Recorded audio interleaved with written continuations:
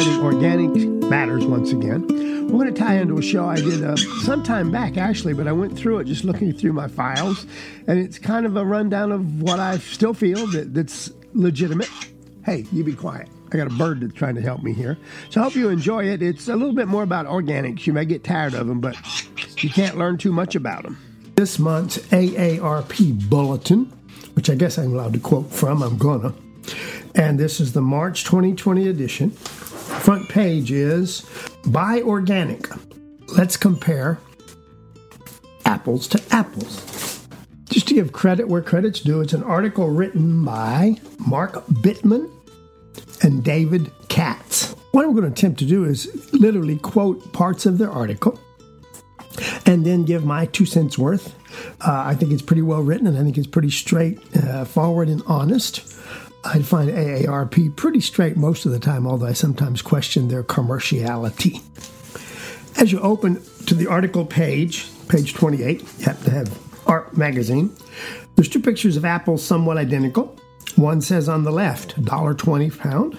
Non-organic. 80% are treated with diphenylamine, banned by the European Union as a potential carcinogen. And again, as an add-in for my little throw-in piece, it's also banned by most other, what I call first world or civilized nations, except us. The similar apple on the other side, quote, organic, can have no more than 5% of the pesticides used in conventional produce. Big difference. Bad news is, as you quoted, and it's not quite right, but they always run about 50 to 100% more than conventional apples do to buy them. And the first answer to a question that's asked a lot, at least in the old days, does an apple a day really keep the doctor away? Or does it have to be organic? The answer for them is, honestly, that's impossible to say right now, but there's a reason for that. First of all, almost nobody eats purely organic versus purely non-organic. So it's impossible to divide people into 2 groups for total, honest comparison. There's an overlap, and when 2 groups are supposed to be different or a bit alike, that kind of outcomes look more like one than another, and it's kind of hard to make an honest decision. So there's no evidence that organic foods are better for you. No, that's the next question. And they didn't say that. There's a burgeoning array of large observational studies that keeps growing that look at people who reportedly willfully eat organic routinely versus people who don't. As of this writing, this is them quoting, I'll quote them, the most recent study is out of France, where researchers found a significant difference in cancer incidence between those who ate organic routinely versus those who didn't. Those people who ate organic most often had the least cancer, which I think I would expect. That's the reason I guide you folks into this stuff. Well, doesn't it mean that organic is better after all? If it keeps you from getting cancer? Their answer? The studies aren't conclusive yet, though they are looking very promising.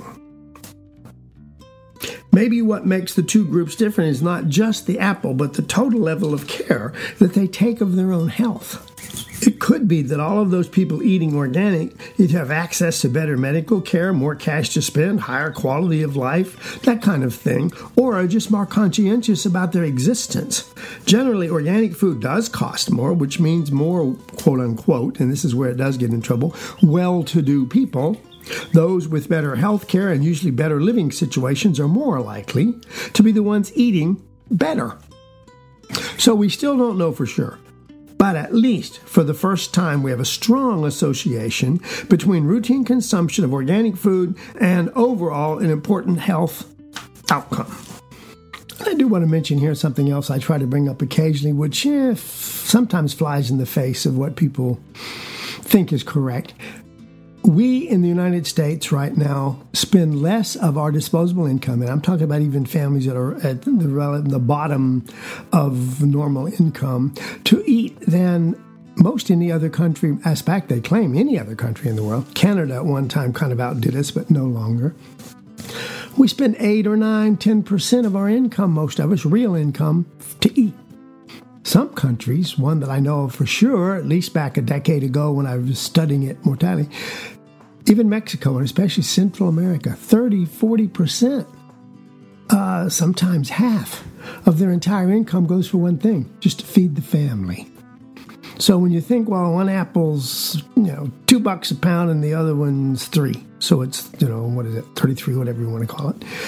But you're buying health. You're not just buying an apple to fill yourself up or your child up or your family. So think about that. Think of the quality you're buying, not just the quantities. For the most part, we're becoming a nation that's more and more obese. Think about buying a lesser quantity but a better value, whether it's apple or real lettuce, organic. There's, first of all, iceberg lettuce is almost like not eating anything. So spend that money on things that are really, really healthy for you. You'll learn to enjoy them. Save money in the overall, though it doesn't sound like you will, because you get more nutrition for the buck you spend. A little further into the article, another question comes up that I thought was worth bantering about. What about trying to eat locally? Locavore is what we use it. It's a relatively new term, but an ancient way of eating. Locavores eat or try to eat food produced locally, although, of course, the word local has gotten vaguer as the world's gotten smaller. Before food was shipped, everyone was a locavore by default. Now the term has come to have a deeper meaning. That being, what you eat matters to your health, and the quality and composition of what you eat are in turn determined by how the food is raised, what it's fed, and where it came from. Then they have as a follow-up to that question, why is it worth spending extra time and usually money just to eat locally? Reducing carbon footprint, supporting local economies, eating seasonally, which means fresher, knowing where your food comes from and how it is raised. To me, all these are inarguably positive attributes and all are characteristics of local food. Unfortunately, not everyone. You'd have to be a fanatic to eat local food 100% of the time. It's almost impossible even now. But if you know your produce is being grown on a local farm where chemicals are not being used, you know that you're avoiding these chemicals, if you know the soil is being nurtured appropriately, you know it's rich in nutrients, if your food has not been in storage and transited for weeks, then it will be much more nutrient rich when you consume it. So does local sourcing mean the foods have better nutrient composition? Yes, in general, that's almost always true. Though, if you're sourcing, for instance, industrially produced corn locally, then probably you haven't gained a thing. It makes sense that agriculture and health are connected. You are what you eat, folks. There's no way around it. So the more you know about how and where your plants are grown, the more confident you can be about their nutrient quality. The next question I want to address that came to them, does soil composition affect animal products also? And they definitely say yes. This issue is even more important when you consider animal foods. The nutrient composition of meat is substantially connected to the diet and exercise pattern of the animal. Meat is leaner and less saturated fat when animals get more exercise. For instance, the composition of meat also varies with the animal's food and the nutrients in the plants that they eat, which are in turn influenced by the soil it was grown in. The facts are, when animals graze on grass as opposed to grains, which they're not even supposed to eat, especially in places like what they call CAFOs, confined animal feeding operations, they keep the soil healthy and produce better meat. And pasture-raised animals have lower risk of industrial foodborne scourges, especially E. coli, a strain that can cause severe infection and even kidney failure. It came from the intestines of cattle, particularly those that were fed grain rather than grass. So if animal rights and environmentalists argues don't motivate you to eat local, remember that it also matters to your personal health. Having said that, it is of course possible to produce bad or nutritionally deficient food locally also. But a main advantage of sourcing locally is that you can see or learn about the production of your food and easily make the judgment for yourself. So it's also pretty safe to say a locavore diet does not include nationally distributed food products made in a factory somewhere, which pretty much means it's excluding all the stuff that at least I call and most people call junk food.